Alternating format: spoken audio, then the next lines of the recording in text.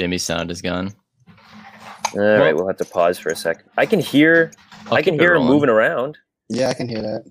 Oh, you know what? She can't hear us. Right. That's what that means. Or maybe that's a good thing. It's depending on which way you look at it. You know what? I was rambling on there for a little while. Can you hear us now? Not if you can hear us. Yeah, you were better off not hearing that there. Incoming transmission from an unknown source. It seems to be urgent. Patching them through. They're calling themselves the HoloNet Marauders. Well, hello there. Hey everybody, welcome back to the HoloNet Marauders podcast, episode 29. I'm AJ, and I'm here with my Bombad pals, Jamie and Matt. How's it going? It's going well. Going well. Behind the scenes here, we just had huge issues, technical difficulties. It's been like a half hour of technical difficulties, but we're lucky that our guests hopefully love us and we love them. So it's been a good time. Speaking of our guests, it's the long-awaited. I had this find the first take. How did it go? I'm sorry. Steve and Terrence are great friends through cosplay and whatnot. We invited you guys on here to talk about Solo, and we're very excited to get you guys on here. How's it going? It's going good. Doing Great well. to be on. Listen to you guys every week. It's the Really? my Monday, Tuesday, Wednesday, whichever day the podcast comes out. Wow. Throw it up when I'm working, so it's always good to be on here. So I'm Thank excited. you. Mm-hmm. Well, thank you. Hopefully you don't get too skeeved up by your own voice the next time you listen to this episode. Then I've done voice work, so we're past that. It's cool. All now. right, good. Good. So, we're going to talk about that movie Solo, a Star Wars story directed by Ron Howard. Yes. Which that trivia question pretty much clinched us a trivia win one time. Remember that? AJ? Yeah. Fun fact that I don't know what the trivia question was, Something but we're doing Ron bar Howard. trivia in February of 2020. So just that date alone tells you, we this won. is the last thing we did in public. We won front row tickets to the Bruins. That game never happened. No, never happened. So good time though. Yeah. Solo. Do you guys think it is? I had a conversation with someone the other day. Do you guys think Solo is the most underrated Star Wars film? Yes. Okay, that's the show. Thanks for That's coming. the show. Goodbye. See ya. Good to See you guys. But yeah, I think it is, and we touched about this, in the previous recording that we tried to do about 20 minutes ago. But you talk to any Star Wars fan, and a lot will agree with you.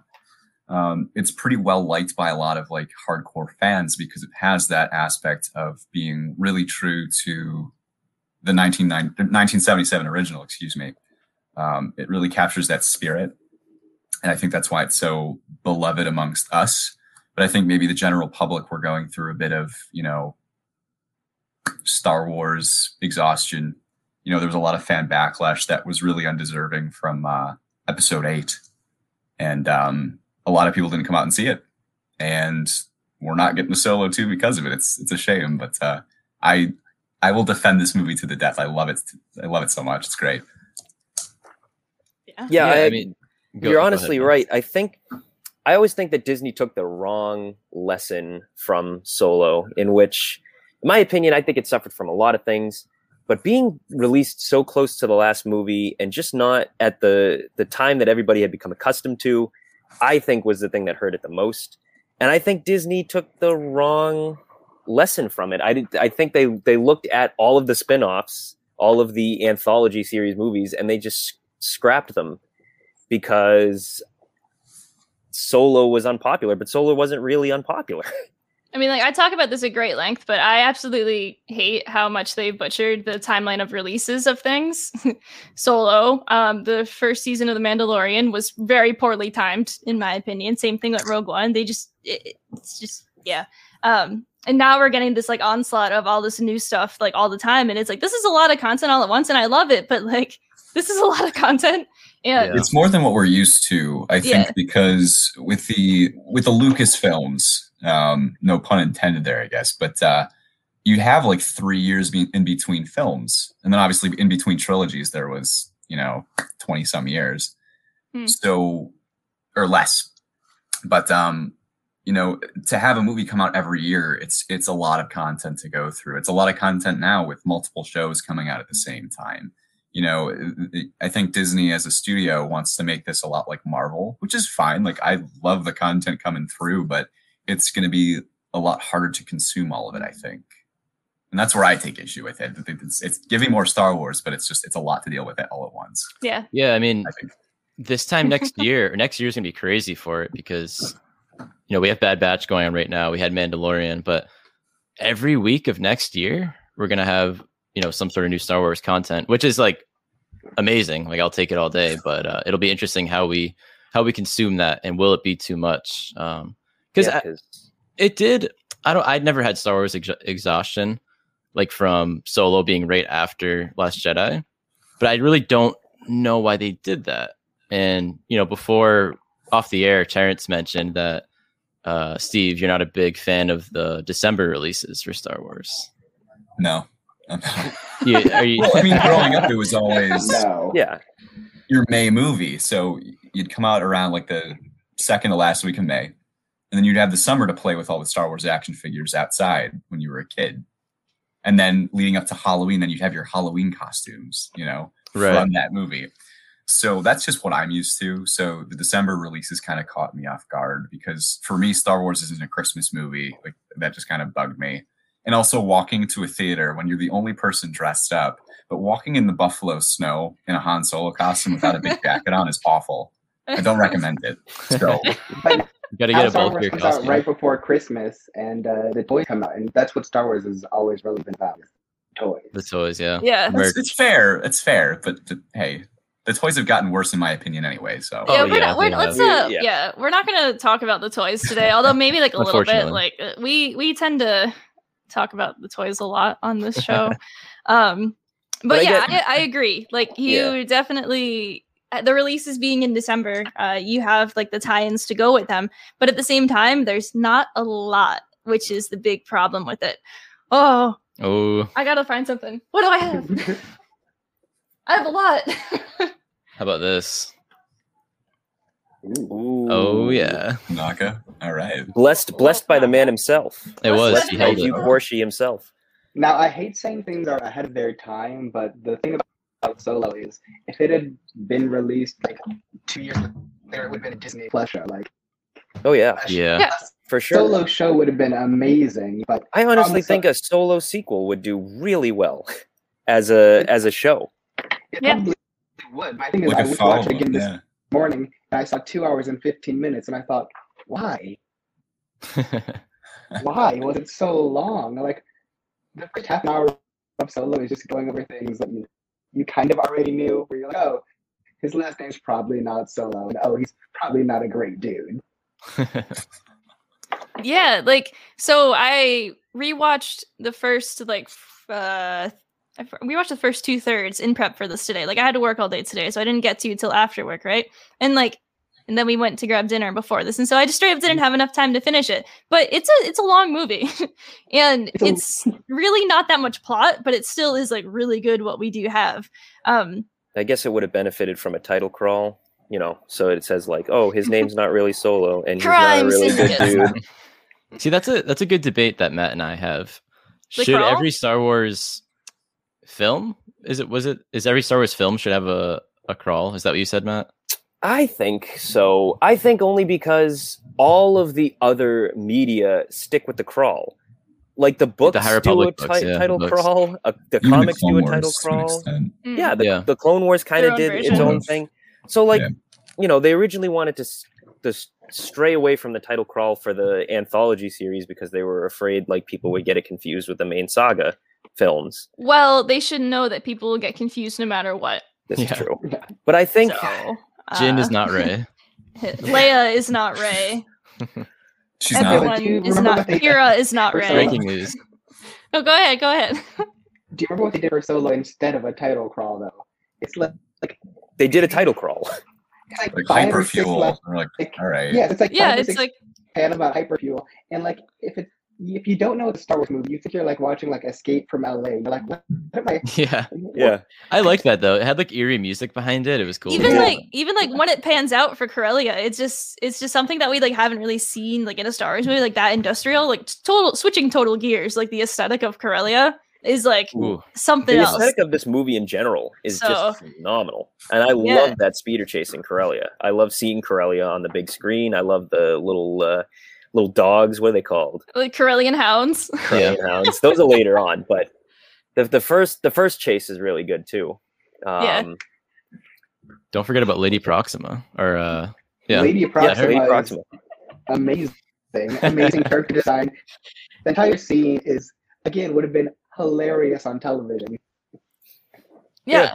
Like if they were able to do that as a series, they could have actually dove so much into the whole like gang with the white worms and whatnot, which would have been really cool to see. Because if you ever just like leaf through the Solo visual dictionary, there's so much content about the gang and all the other kids that like live with this gang, and that could be like its own like little side story on its own. And like I really like seeing like young Han and Kieran, like what they had growing up, and obviously they couldn't spend like a lot of time on it and they cut out a lot about it, but if it was a show, they definitely could have had all that extra stuff going on. Yeah. I think a lot of things just benefit from like the show layout. Like I've always been a movie guy over a show guy, but shows can do so much. I think what shows are doing now with the technology, how it's stepped up, because I remember this was 15 years ago, right after Revenge of the Sith, they had talked about a live action show. This is Rick McCallum talking about it when he was still at, Lucasfilm. I remember that. Mm-hmm. And I would always say like they wouldn't have enough of budget to make it look good in terms of CGI and stuff. And we even see that now with The Mandalorian. Special effects are great, but even I remember the first episode when he's waiting for speeders and stuff. There's something that's just slightly off that you're not really used to. Season 1 was definitely a little shaky. Season 2 the first episode of season 2 sold me on the special effects of Mandalorian, but season 1 never did. It never reached that level. But it's funny you mentioned the live action show, because I remember rumors that it was supposed to be a live action Han Solo show. It was. And then it turned into like a live action Han Solo movie. So like the Han Solo standalone film has been in production for like, or in various stages of discussion for the last 15 years. And go ahead. Yeah, the Kasdans had wanted to do it for a really long time. I mean, particularly Larry, who wrote Solo, obviously. Yeah. So it's been in the works for a long time, along with Rogue One, essentially, But it was really good to see. Like I grew up on the Young Han Solo trilogy. That's how he became my favorite character. As a kid, I always get punished from like not doing my homework, or being a smart aleck. Excuse me. You can say that. I don't mind. Smart ass. Being a bit of a smart ass in class. So couldn't watch TV, couldn't hang out with friends. So I had to read a lot of books, and the Young Han Solo books were kind of my shtick. That's really how I got hooked on Han. And watching this film was really reminiscent of those books. And I later found out that Alden Ehrenreich actually read a lot of Wikipedia articles about the character, which means he read up on those books and he brought it to the table. So I'm like, this is why I liked it so much, because it was so true to, my idea of Han when I was a kid. So it kind of hit every nail on the head for me. That's awesome. No, that's perfect. Yeah. And from those books, isn't the Crystal Skull in Dryden Voss's office a reference to that trilogy? I think so. I think it is. And with Garrus Shrike being Woody Harrelson, can't think of the character name. Tobias Beckett. Yeah. Thank you, Tobias Beckett. So there was a lot of like things that got reworked, but the skeleton was still there, which I really liked. Oh, that's really cool. Those were nice touches. Wait, so the crystal skull in Dryden's room in his like little like receiving area, that was a reference to the books, or to like Indiana Jones and the Crystal Skull? No, it is actually a reference to Han Solo and the Lost Legacy. Okay, where they get the Death Head as part of an ancient treasure. Sounds like an Indiana Jones story. So. It's on the cover of the book, I think, too. Yeah, it is. Yeah. All right. I'll have to check that out after this. Which listeners, if you haven't read those, you should read those. They're a lot of fun. It's very young Indiana Jones. Like going back to saying like this could have been a television series, that would have been great. Yeah, you cover a lot of ground, even serialize it to make it like a different adventure each time, And talking about shows with budgets, Young Indiana Jones had a budget. I mean, that show has some very good special effects for their like 90s syndicated TV. Right. They could even brought on the old Harrison Ford like they did. But anyway, that'd be cool. I never thought about comparing Han and Indy, but they're both Harrison Ford and they're both like similar. But anyway, like back to Solo. Yeah, back to Solo. Back to Solo. And we got my favorite stormtrooper out of Solo. So the Mud Troopers. Mud Trooper. I fell in love with the Mud Troopers the moment I saw them. I absolutely adore them so much. I think that it's like crazy. Like with like the stormtroopers, it's that you never really see them without their helmets, obviously, in like the original movies. You do in the sequels, but just Finn. And so they are always these like faceless soldiers. And so it was really cool just to see like the actual like infantry soldiers for the Empire.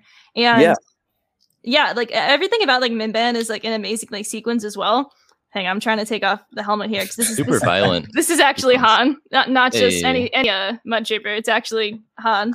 Well, it's funny. Great. It's funny that you mentioned the infantry of the Empire because I only recently learned that the stormtroopers weren't just like the everyday casual infantry soldiers for the Empire, and it's the mud troopers. Yeah, they're not really. The stormtroopers are still there on Mimban and stuff because they release Han to Chewie, but But and that was one of them. The regular and they can't hit a target, so what's up with that? They're all garbage. Yeah, really. Minban. Minban is just like such like a funky planet because everything's first of all just mud. And there's a lot of cut content from that as well. Like there's an extra person on Beckett's crew that we never end up seeing, which they lose immediately. There's all of the Minbanese, we never actually like see them really on screen, but they look crazy. They're like so red, cool. like, the Minbanese guys, and then we actually see one in the Mandalorian. Yes, and in too, right? Squadrons. And Squadrons, yep. Ooh. And so it's funny that they're recently coming up, and that's how Han meets Chewie in a pit of mud. Yeah, and that's actually not the Han meets Chewie, but the planet of Minban is another. Yeah, there's the Minbanese. Hey, Minbanese. There it is. Look at them. They just look so cool. Have that handy? That's like another adaptation of Legend stuff. You don't have your visual dictionary just like ready to go? I carry that with me everywhere. I've got this ready to go. It'd be a huge nerd. So we have the Tross Tross visual dictionary. AJ has a VHS tape for episode 1. It's we got it covered. On brand. Anyway, something I wanted to talk about with Solo was it kind of still is the first. I guess Mandalorian's kind of done it, but it's the first Star Wars film to make like a payoff for people that have watched the animated shows. We have Aura Singh referenced. We have something else referenced. We have Maul at the end. There's people who were watching and were like, wait, Darth Maul's back? But people that watched Clone Wars already knew that Maul was back. And it was kind of cool. We've seen Marvel do that where there's tons of payoffs for people that read the comics and everything. And if you don't read them, you find out along the way. But for people that consumed the extra Star Wars content, watching Solo was very rewarding. Yeah, that was something I would always get into an argument with my dad about. It would be because he only watches the movies, or he did only watch the movies. Now I'm getting him into other things, but he only watched the movies for the longest time. And I always used to say, "Oh no, Darth Maul didn't die at the end of episode 1." He comes back. He always go, "No, I'm only watching the movies. So I'm only going by the movies." And then all of a sudden, Darth Maul appears in the movie after episode 1, and I'm like, "All right, there you go. Can't say anything now." Yeah, and now everyone wants to watch I shouldn't say everyone, but a lot of people want to watch Clone Wars and Rebels and whatnot. We have Bad Batch, so it's such a good cameo. It's so out of left field. It's like it is, and I hope completely random. I hope we see more of it, but we'll get into that later. We've skipped from the beginning straight to the end, so let's cover everything in the middle. We were on Minban. Let's talk about Lando. Ooh, which Donald Glover being Lando and just going into the movie, that was the biggest hype thing for a lot of people. They're like, I'm going like, I don't know about this Alden character playing Han, but like Lando is going to be awesome. I'm seeing this is the Lando movie. And it was good to see people really excited for Lando, and Donald Glover nailed it. He was unbelievable. The thing about Lando is he was never going to be in too much of the movie because he's one of those characters that is best in small doses. Like you don't want a Lando movie because you know that Lando's going to do something slightly and then they get away. Like you want to see Lando as the friend who like comes in, says something charming, and then leaves. And that's what he does. He loses his partner along the way, but then just pieces out of there. This is what I do when I visit parents in New York, actually. It's true. I just like 2 capes to my girlfriend every time, and then. But Donald Glover's performance is just like unbelievable, and every time I watch it, he is so on point with just with how Billy D was with the character. Like every little Billy D-ism, I should say. I don't know. Like he's perfect. He covered his intonations and the way he speaks just like perfectly. I mean, his great performance probably got him a show. The Lando show, If he's not in that show, if it's not live action with him, like what are we doing? He needs to be in that show, and I really hope he is. It's actually Scarlett Johansson playing Lando. Yeah. No. Oh my gosh. Bullshit. It's crazy. I mean, if she can play a tree, she can play Lando. Let's be real here. Yeah. The thing about Lando, about Billy D and Donald Glover is that they both have like this kind of like effortless cool that's very like specific to their time. Like I've met Billy D Williams and he's still like charming to this day. Like if he was like drink Coke 45, I'd like how many? Like let's do it right now. Yeah, I mean, even in The Rise of Skywalker, I thought Billy D nailed it again. I wish he could have got some more screen time and whatnot, but he was still smooth. But like they're both such smooth guys on and off the screen. But I don't know. I almost said on and off the field, but on and off the field. I almost hope that the Lando show is more of a continuation of Solo. I hope. Me too. I always say this. I think I've said this before in another episode, but I really want Solo and Lando to just like interconnect and be like, I want Lando to be a continuation of everything that we learned about in Solo and to be fleshed out, but maybe from Lando's perspective instead of Han's, going forward. Hesitation with that though is if they were to do that, say it's like what Bad Batch is for the Clone Wars, it's about like one specific group, but it pretty much is just like a extension of like that one thing. If they did a show that was Lando as an extension of Solo, it would probably jump away from him at some point, which isn't really the point. And so like when they do the Lando show, I hope that it is a story that is just about him and it's not just an extension of what it was, because at this point he doesn't have the Falcon anymore, but he still needs to like become who he ends up being in Empire. So I mean, like we'll find out along the way. Also, that was not intended to like sound like him. If it did, I'm sorry. We'll find out along the way. No. That was a good. You did a good Billy D there. My favorite, honestly, my favorite like line like in the movie is him just yelling "yoo-hoo" and then he's just walking down the steps. And it's the worst. So bad. Why is that my favorite line in the movie? I did love it when he said when they were landing on Kessel and he says, "I hate mining colonies." It's like you're going to be the Baird administrator of one in like 10 years, buddy. Yeah. A lot of ironic. Good Ironic. Something I never even thought of until you just mentioned it. That's funny as hell.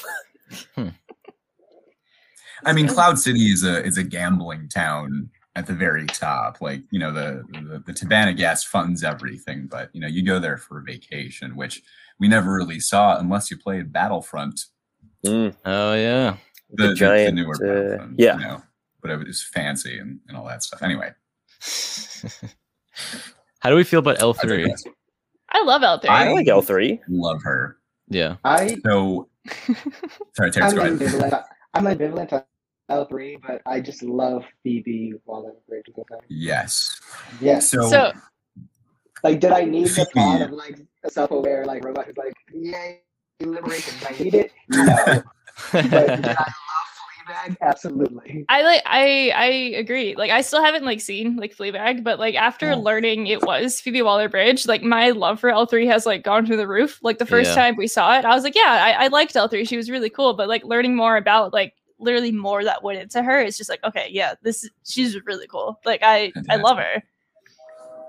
They have astounding chemistry for a robot and a person, and I'm so excited for their Mr. and Mrs. Smith show. It's going to be great. Yeah, I forgot. Oh, we can finally learn how it works. Yeah. Oh, it works. It works. It works. I think the droid liberation scene on Kessel is probably my favorite in the movie. Yeah. And that's all L3, so I'm 100%. I just love that. It's so Star Warsy to have like just a bunch of these like small droids like just stomping on things and like running around and causing like mayhem as they're trying to break out of this mining slave colony thing. It's just so ridiculous. And the joy that L3 takes in it, it's such a Star Wars scene because it incites such chaos. Yeah. I love how it was literally a pure accident too. She just takes the bolt off the one droid and then it just kind of like blossoms from there. And she's just like, oh, okay. Freedom. Freedom. Later, Amelia Clark is throwing grenades. You're like, oh god. Oh yeah. There's so much going on. And then L3 is sacrificed in the process. Sad moment. Heartbreaking. It like really is though. That is a really heartbreaking scene. Like all of it. Like Lando going to rescue her. Yeah, and then that's his girl, you know? Yeah, it's really tough. And then lady. Yeah, it's tough the entire time. And then like Kira has to go and grab the head and just sorry, and then just runs away with like her like brain. Oh god. But I love that little shot of like everything's on fire and Lando's just like there like with his cape and he's like, what is this? This was my ship. Yeah, it's very reminiscent of the Donald Glover walking in with a pizza in Community. Oh yeah. Fire.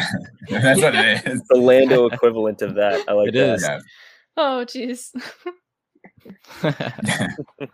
I think it's so perfect that L3 like becomes the AI of the Falcon too, and that noise that goes off that we hear in the original trilogy. It's so like, it's so perfect. It's one of the things that Solo does.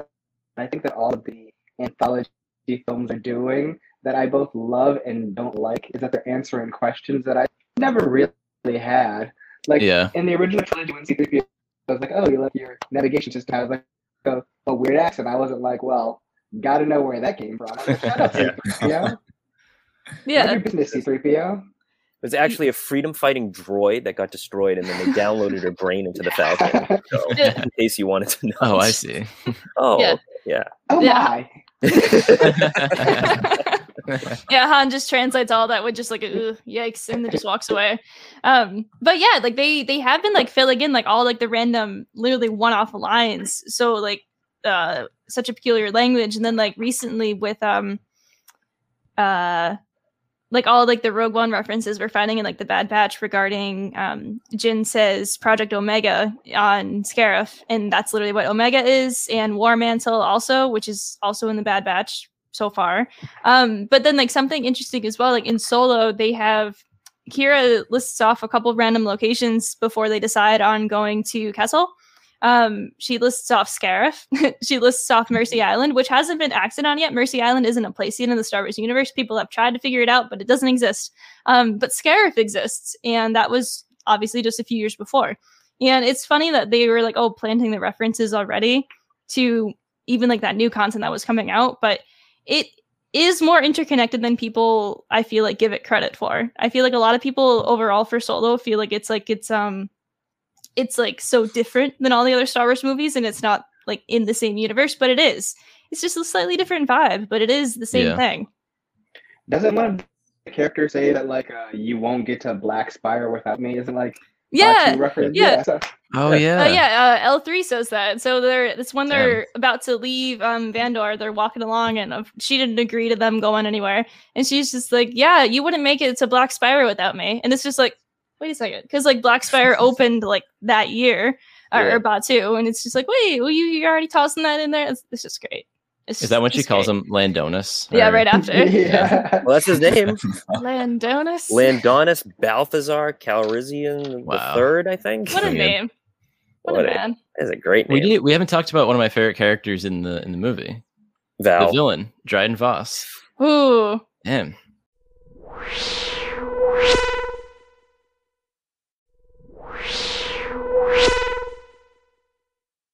We haven't talked about a lot of characters, actually.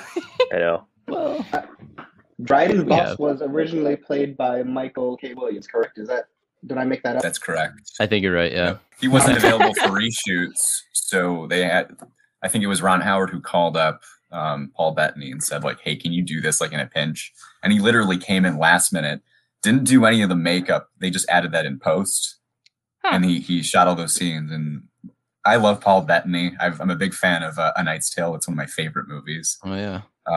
So I got to meet him at Celebration Chicago, and that was really, really great. I was kind of gushing over him. I'm like, remember you were in Wimbledon? And he's like, yeah. Yeah, I have like a newfound love for him now after WandaVision. Yeah, because like I never thought Vision was like anything crazy. You know, Jarvis was the cool one. So yeah, Jarvis was the cool one. But then like his performance as Dryden, like Paul Bettany nailed it. You know, I keep saying all these actors nailed it. I've said that like 5 times, but they did. The casting was awesome overall. I was a big fan. Because he's a guy who was like charming but smarmy. Yeah. Uh-oh. Yes. What did you say, Terrence? Terrence, go ahead. I said I was a fan of his fight scene at the end. I didn't like it in theaters, but I just rewatched it this morning, and I was like, this is kind of cool. Yeah, I like how he's killed. The stab helpful. right to the heart. I know it's terrible. It sounds terrible, but stab right to the heart. It's it's super unique. Well, not getting stabbed to the heart, but like his fighting style is super unique because it brings Terrace Kasi into the Star Wars universe, which started on like that like random video game, Masters of Terrace Kasi, and it's just so funny that they just dropped it in there. So, and yeah, like plus like Dryden has like the crazy like knuckle knives, which are like just like really, but they're like vibroblades, laser knuckle knives, actually. Yeah, I love how the first time you see him using them, he just like places them on the tray for the decraniated, which is another topic. And he's just like, I might be needing these later, and like it's like he's like looking at it, and then he's like says to the person, "Oh, like lighten up, it's a party," and like the person has no brain. Yeah, like, and he's just like he's just like. Chilling, like bantering with them, and it's just like this guy is incredible. Like, and that's another piece of who says that Solo isn't interconnected? I'm thinking like right off the top of my head, like the decraniated is a connection to Rogue One, which is connection to Dr. Evazan, and then you have the Pike, the live action Pike Syndicate guy, which blew my mind the first time I learned about that. Yeah. But Dryden's office is just like a treasure trove of different Easter eggs. We talked about like the crystal skull. I love the Mandalorian Ranger armor that he has, which is from the Old Republic, apparently. We don't know too much about the Old Republic in New Canon right now, but I really want to learn more about the Mandalorian Rangers with their cool like samurai-esque armor that he did in the background. Of course, he has Applex's axe. Well, we have Knights of Ren blade in the background. Yeah. Applek. Yeah. It's an interesting collection, but very interesting. And then somehow it ends up in Doc Ondar's shop on Black Spire. Really? Yeah. That axe really gets around. The Sisterhood of the Traveling Axe. Who's going to have it next? Huh? Do you find love with it? Is that how that works? I hope so. I really hope Applek found love. Did Dryden find love with it? We don't really know. We don't know. Did he love Kira? That's the question. That's a good question. He did. Yeah, that's a really good question. What is Kira's deal with Crimson Dawn? Like, we don't know. I need to know more. It's a big question. She got really big question. Branded item, so I hope that she's at least a while. I always thought, I hate to say it, but I always thought she was like sold to them. Yeah. And that's why she has the brand, and then she kind of like rose in the ranks. It could be like a life debt type of thing too. You know, if they got her out of a sticky situation on Kessel or wherever. They just got her out of Corellia in general. Yeah, because he's like, how did you escape? She's like, I didn't. So that implies like either she's a slave of sorts, indentured servitude, or, you know, the whole Jar Jar situation from episode 1. Yeah, I don't think it's a life debt. I think that she's just like in it for life at this point, whatever it is. She's done too many bad things to be, integrated back into society as like a civilian. Well, yeah, she like says that to Han. Like when Han's like, "Oh, let's mess around," and she's like, "No, I'm not the same person." So she's dropping those hints, and then we just never get the follow up on like actually what happened, which stinks. Which is why we need more about Crimson Dawn and about Kira, and about Enfys Nest.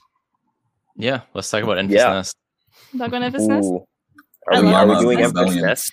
Y'all love Noah. You guys know I love Enfys Nest. Like, she's in our logo. She's the unfinished helmet is sitting over there, and I cry every day I see it.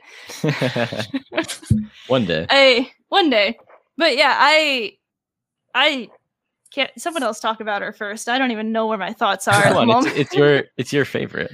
Enfys Nest is such like a cool design, like such a cool like helmet, and just again, it's like they captured the Star Wars look perfectly with like you got to get the right balance with a helmeted character to make the helmet look like Star Wars. And I don't know what formula people use to make a helmet look Star Warsy, but they really nailed it with Enfys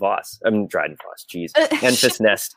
Oh, geez. So my favorite fun fact that I feel like I always share, but I don't know how many times I've shared it or where I've shared it, but I'll share it again here if I've already said it. The poetry on her forehead was inscripted or created by concept artist Glenn Dillon, and he just kind of wrote whatever, and the team did not like double check it like afterwards. They didn't ask like what it said. And so there was like a recent like interview-ish sometime last year that I got to sit in with a bunch of other people and him, and I brought that up, and he's like, yeah, they never double checked it, so I could have like been like cussing out the world, but like they didn't care. But that's just like a random side note. But the poetry itself says, until we reach the last edge, the last opening, the last star, until we can go no further, which is incredible. Like just super cool, yeah. I think about it daily. And I love the kind of dynastic idea behind the Cloud Riders with the mom passing it down to the daughter kind of deal. So it implies like a history that poetry could be connected to that needs fleshing out for sure. We might see her in the Bad Batch. That would be cool. We might. So we were figuring that out earlier. How old would Enfys be in the timeline for the Bad Batch? She would be about 8 years old at this point in time for the Bad Batch. And so her mom might be around. And so maybe we'll see her mom die because we know that's how she picks up the mantle. You got a couple. That's why I'm watching Bad Batch just to see Enfys Nest's mom's moms die. That's morbid. Wow. But really, I love to derail everything. I love the mystery around Enfys going into the film because like, oh, this is the villain, and I love obviously the twist of no, she's actually the hero, and she's like a spark of the rebellion that we will find out eventually. And we didn't even know she was, a female under the helmet. So that was obviously a cool reveal. I'm pretty sure in the theater I felt like Jamie, like her spirit leave her body when that happened. But and it's cool to see. It's cool to see the actress doing well. And she was in Falcon and Winter Soldier and had pretty much the same role, but was still super cool. She's typecast now. Yeah. I know. That's hopefully being a young badass. Yeah, she was sure. So. Really? Was she also a young badass? She was Eponine. So yeah, she was a young badass. There you go. Young badass. But yeah, I was looking up Erin Kellyman's page before this as well, just to see like what her other credits have been, and she has been kind of typecast into this like young badass character, which is awesome. But like, hopefully she gets to like do more as well. She's also going to be in the upcoming Willow series whenever that actually gets produced, which is pretty interesting because Ron Howard directed that original movie and he's producing the new series, and so she's working with it again. And obviously she worked with Warwick Davis because he was one of the Cloud Riders like with her, which is and just I like tossing him in the movie with it, which is that's another piece of interconnected stuff because that's the same character he played in episode 1. In the Phantom Menace. He's in Boots Eve Classic. Yeah, he's in Jabba's like one of the gamblers, just like and then he ends up in the Cloud Riders somehow, and that's the same character. I love that. Same with Two Tubes. Two Tubes ends up there too. Mm-hmm. Two tubes. Two Tubes. Pour one out for Two Tubes. Oh, pour them all out. And I love her theme. That's what I was thinking. I lost it, and then I remembered. Fantastic theme. Yeah. Her theme is so good, especially the Savarine Showdown. No, that was good. You should have kept going. That was good. That's all I can do offhand. The Savarine Showdown is my favorite like scene in the entire movie. All of that because that's when we get the actual reveal of her in the first place, and then when they decide what to do with Dryden, and then afterwards it's like, oh no, we tricked you, and like it's the old woman wearing the helmet instead, and she's just like, I love it. I didn't get to rewatch that today, and I'm immediately going to do that after we finish recording because I need to. And I just love everything about it, and it's just so intense. And her giving the full backstory of why the Cloud Riders exist and why Crimson Dawn is awful and why they're not the bad guys. And Beckett is just so dumbfounded by all of this because he's like, shit, I've been stealing from a kid the entire time. Like, yeah, right. He just hates himself in that moment. Oh God, I made a deal with Crimson Dawn. Oh no, I'm about to betray all these people. Yeah, literally. At least he didn't make a deal with Kanja Club. Didn't make a deal with Kanja Club. It's all about I really like Beckett's character. I do he's too. kind of like the Bizarro Han, if that makes sense. Bizarro Han. I like he's kind of like the right side Han, and Han's like the left side Han. I don't know if that makes sense, but like that makes sense. It was supposed Han to be that could way. have easily become Beckett, I think. He easily could have become like that, and he chose not to. Yeah, that's a good way of putting it. Beckett is almost like the cautionary tale of what happens to a Han Solo if he doesn't choose to do the right thing. In the critical moment. It's his foil of sorts, but not quite because they're cut from the same cloth. Yeah. How did Beckett not die in any of his adventures? He is not a smart man. No, he's not. Well, Val was always with him. So. Yeah. There we go. Because that's why. Val. And nobody shot him first. That's at some point he goes, everyone's going to betray you. And then I go, well, that doesn't sound like something someone friendly would say. Yeah. When Beckett meets his end at the end, his last words were like, good job, kid. I would have killed you. And you're like, wow, well. Yeah. No, I mean, at least he's honest. I wish he got to learn how to play the Val chord. My thing is like, they're always he's playing the big Val chord in the sky. That's right. Or in hell. With Kit Fisto. With Kit Fisto. Well, Kit Fisto's from... they're from Leanne. He's not Leanne. I learned that the other day. Yeah. But they try to make Han Solo into a good guy a lot, and you're just like, Han Solo's kind of a scummy dude, which is why we like Han Solo. Yeah, which his arc in A New Hope is supposed to be like his transformation to being like the good dude. So giving him, kind of a conscience this early on is like, all right. But at least he decided, they invite him to the rebellion. He's like, nah, I'm not a rebel. Leave me alone. So at least we had that. That's kind of why I'm hoping if they do a sequel of sorts, Han will be more scummy before we see him in A New Hope, because that would line up better story-wise, I think. That's what you want. You want like a scummy Han who's like running around doing like shady things for a space slug, and oh no, his black best friend said something funny. That's what you want.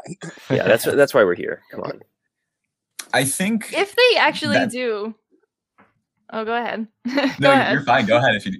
Oh, I was just going to say, I think the core of Han as a character is that he's always going to do the right thing at the end of the day. And that's who he's always been. And I think that's how the Kasdans wrote it. So, he's going to put up this front of being like this jerk, this smart ass, this guy with a lot of gravitas and this cocky guy. But at the end of the day, he can't help but do the right thing. And I think that's the core of the character itself. He's got such a conscience that even if he leaves Luke and his new friends, like he's going to come back, Yeah. So I think they were always trying to say like, he's always been a good guy. He just pretends to be crappy. A big influence, I think, of that character was Humphrey Bogart in, I think, African Casablanca. Casablanca. Yeah, Casablanca. Casablanca. Rick in that Maltese movie Falcon. Perfect. Yeah. Yeah. There you go. But I could definitely see that. And while we're on the topic of Han Solo, can we talk about how Alden Ehrenreich killed it as Han Solo? Because he nailed it. He nailed it. Like, absolutely. Like, I can't. I'll never stop saying that. He's it's funny that he's like one of the most underrated parts of Solo, in my opinion, is Solo. Like he does such a good job with that character. He had massive shoes to fill, and he impressed me. I went in with like a low expectation of him, and he blew me away. He was awesome. Oh, for sure. You know, sir, you went in wearing the Han Solo costume to your first viewing, and you still were blown away. I literally have photo evidence of us walking around Boston afterwards. The hair was lame, though. The hair was lame at the time. Yeah. Terrence and I did too in New York. We were in Brooklyn. We dressed up. We were making his Lando costume like the day of. Oh damn! I gotta see some pictures. I spent like hundreds of dollars on mine. I'm just like, we're like cutting up a shirt. Like, got like 2 hours before we have to be at the place. But that's amazing. We looked. I love it. Yeah, that's how we met you guys, was actually through cosplay, and at its core, I'm pretty sure because of Solo cosplay, which is absolutely insane. Because you guys are awesome and your cosplays are amazing, and thanks. Yeah, I'm just like so happy that I like know you guys from this. Wow, that was really thank you. Yeah, geez. Mushy moment. Where'd that come from? Very, very I'm so sorry. That was, we were talking about cosplay and it got super mushy, and then I got emotional, and that's all. Well, for AJ and I, we both have to wear sunglasses a lot of times in costume. Yep. And so like I knew him through like Terrence and stuff, but I remember messaging you. This was like right after Celebration 2 years ago. And I'm like, yeah, you also have the issue of having to wear like sunnies around because you can't wear regular glasses. You look silly. It's lame. Yeah. Yeah. But it's like contacts, they bug my eyes. So if I have them in for more than like an hour, they get really puffy. So I'm like, just throw some shades on, then you take them off for a photo, you put them back on. Yeah, or just keep them on. Yeah, I mean, I think for Han, it's a good character to wear them. Yeah. It's like he would. And it always kind of fits my vibe. Like, I'm a goofy cosplayer. Like, even like my favorite thing to do is Kylo Ren, Ben Solo. But like, I'm goofy about it. It's hard for me to like have an angry face. I'm in any picture at a convention, I'm always smirking or smiling. So I might as well just wear the sunglasses too while we're at it. I just have coffee with me, so it's fine. I'm like, you got to be cool with me having this coffee in my hand because I'm not dropping it. Yeah, it adds character to the character. Yeah, it's exactly like a blend of like both of these things right now. Like 90% of my cosplay photos are me just like losing it laughing. I'm pretty sure there's a photo of Terrence as Finn dead on the ground, and I'm standing over him with a lightsaber as Rey, and I'm laughing my ass off. Like this exists. I remember that. Like, I remember that moment. I was there, guys. I could be a part of this too. The lead up to that was he just appeared out of nowhere and just like collapsed in front of us, and we're like, all right. Was this in Orlando? That was in Chicago. That was in Chicago. Okay. Yeah. I did it. You do it in Orlando too. Yeah.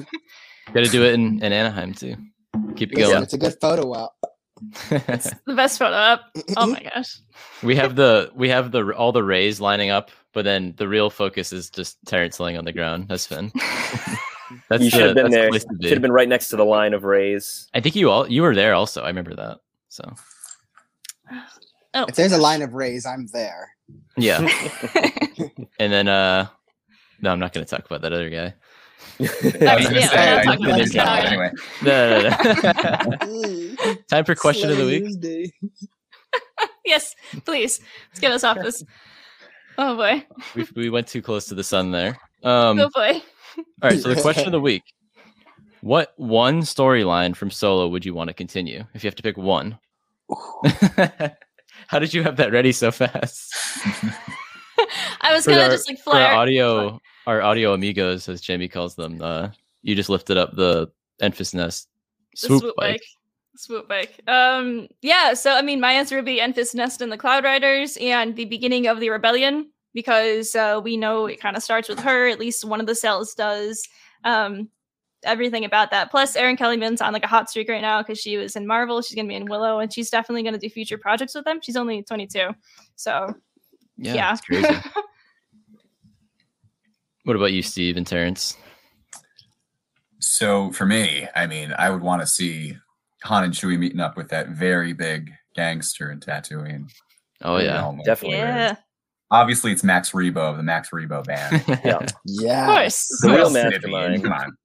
Hey, Bib Fortuna got very large as well, as we saw. So, well, then he kind of exploded. Yeah. So that's what happens when you eat Krabby Patties. Seen the Mandalorian. They go right to your thighs. And then you blow up.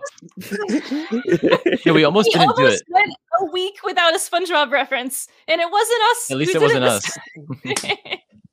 Oh no. It's all good. I love it. I welcome it. It probably would have happened somehow anyway. Yeah. For me, I would say it's got to be Lando and what he's doing now that he doesn't have the ship. I think in the books he got a ship called the Lady Luck, but it's also been 15 years. So. Ooh. Yeah, I think isn't that after Return of the Jedi? Isn't that like between? Oh god, I don't who remember knows anymore. Hey, just throw it in. Throw it in now. I know what you're talking about. The Lady Lando Luck, needs though. a new ship. He needs money. He needs new capes. He needs a lot of things that I need to see. He'll name it the Fleabag. There you go. Fleabag. That would be great. That'd be Full quite the circle. reference. It would be. Damn. They still could, but who knows? What happened in Last Shot? Matt, you might know offhand because I don't remember. I didn't I read know that Last Shot, but I know half of it's back in the past. back in the past, yeah. But Uncle it's Wanmo. not with L3. Uncle Wanmo. No, I don't remember if it's with L3. I haven't read that in a while. What is it? Yeah, So well. it's like after Return of the Jedi, and they're trying to discover this chip. Spoiler Yep, that's alert. the current time. That of was the book. created to like turn all droids against their masters or whatever. Yeah. Sounds And familiar. then I Hell of know, a plot. but I forget where the flashback goes to. I think it's just. Isn't it I don't just remember. right after? It's like no, that doesn't make It's sense. pretty far in the past. I mean, not far in the past, but I think before at least all the events in the original trilogy. But I don't know. But it's the I think Phalanx so. Phalanx But the good Redux news- Yep. transmitter thing. But whatever. It's The good news is we are getting a Lando series. So yes. out of Yes. all these choices, you have the best one because it's actually Ter- happening. It's Terrence actually wins. happening. Matt, what about you? What do you got? Therm Scissor Punch spinoff, please. I'm Hey. glad you mentioned him once I again. mentioned Therm Scissor Punch. I was so surprised when nobody knew my boy, Mr. Scissor Punch. Geez, I was gonna say Han and Chewie meeting up with Jabba as my thing. So I guess I'm gonna go with Kira. I'm gonna go with seeing Kira, what she does next. People have been talking about, how cool it would be if she appeared in the War of the Bounty Hunters series, which I would just lose my mind if she did. I mean, literally, like the entire galaxy gets like a notification that, hey, Han Solo's been captured and Boba Fett's on his way to Jabba to turn him in. Like, if Kira's still around and she gets that notification, that would be like, holy crap, Han Solo, I gotta get him. So I'd love to see her in that. But That would open up a lot because that's that would mean super she lived wishful till thinking. after Empire. Yeah, that's like Yeah. I said, that's super wishful thinking, and that also might not be the best idea because it kind of eliminates a lot of tension in stories that would take place probably closer to Solo. Yeah. But I just like to see her and Crimson Dawn explored more. I know they made the Dryden Voss model for Clone Wars, and then that's probably going to translate to Bad Batch as well because they don't just make character models for a split-second cameo. We learned that from Depa and Kanan. So, yeah, I think that's probably the one I'm looking most forward to. Oh, and before I forget, Sagwa appeared also in the War of the Bounty Hunters comic, Sagwa, which was yeah. crazy. What a deep connection that was. More connections with Solo. But one of the Wookiees that Chewie frees on Kessel appears in the comic series between Empire and Return of the Jedi. Is he the one that pats Han on the head? Yeah. Jamie's sound is gone. All right, we'll have to pause for a sec. I can hear I'll I can keep it hear her rolling. moving around. Yeah, I can hear that. Oh, you know what? She can't hear us. Right. That's what That's a that problem. means. Or maybe that's a good thing. Depending on Yeah. which way you look at it. You know what? I was rambling on there for a little while. Can you hear us now? Not if you can hear us. Yeah, you were better off not hearing that there. Anyways, I guess everyone stole mine pretty much, so I'm gonna roll with mine. Was gonna be Crimson Dawn, seeing more of Crimson Dawn and what happens there. There goes my soundproofing that was on the door. My sound totally cut out. Yeah, we completely. see. We're just gonna keep rolling. Okay. Well, I'm out of the conversation. So bye, everybody. That means I have to do the closing. I can come back in. Sure, you could. Okay. Can I chill in here? Yeah, I guess so. What was I saying? Crimson Dawn? Man, Crimson this episode Dawn? is something. This night episode's is all something. over the place. This is this legendary. It's the Han Solo episode, though, so it makes sense. It has to be a mess, yeah. That's true. Weird, So, yeah. I want to see more Crimson Dawn. I want to see what happens with Maul and Crimson Dawn, and how in Rebels we see him end up on Malachor. Was that it was? Yeah. I want to see how we get to there. So I don't really want a Maul show, but I want to see Crimson Dawn, Maul, and Kira, I guess, because we were teased that, and I'd like to see answers with that. Yeah, I mean, how does Maul go from being the leader of a giant crime syndicate to a weird, creepy old hermit on a Sith planet? Yeah. Something I meant to mention, kind of off topic. I love how the Empire is like the backdrop to the movie. They're not the villains. And I want to see more of that in Star Wars. I want to see, because we know the Empire rules for 20 odd years, but I want to see it more in this crime world and whatnot. It's cool to see that in Knights of the Old Republic back in the day in the game, the swoop bike gangs and all that. And I want to see more of that. What we saw in Solo continued. Yeah. Yeah, absolutely. Because there's so much scum and villainy in the galaxy, and I want to see it. You mentioned the Empire. I just want to quickly mention that I really love the orchestral version of "Glory of the Empire" that they play the advertisement for joy. I love that. I love that. That's like now been played with like a full orchestra that I can listen to on occasion because I'm weird like that. So we're gonna wrap up from here. So thank you, Steve and Terrence, for coming on the show today. Where can we find you both on social media? I keep changing my Instagram URL. I kind of torpedoed it like a couple weeks ago, but right now you can find me at The Thin White Fluke. It's a little David Bowie reference there for you on the Instagram. So. And I am at Uptown Terrence on Instagram. Awesome. Thank you guys both so much. I want to thank everyone for listening to the Hollow Nut Marauders podcast. You can find Hollow Nut Marauders on Instagram at Hollow Nut Marauders, on Twitter at Hollow Nut Marauder. Check out our blog, hollownuttmarauders.com. And I also want to thank everyone so much for donating to our May 4th fundraiser for the Peter Mayhew Foundation. We will make an announcement on our social media, how much we actually donated when we get that final count in. And then, thank you guys so much for listening to the Hollow Nut Marauders podcast.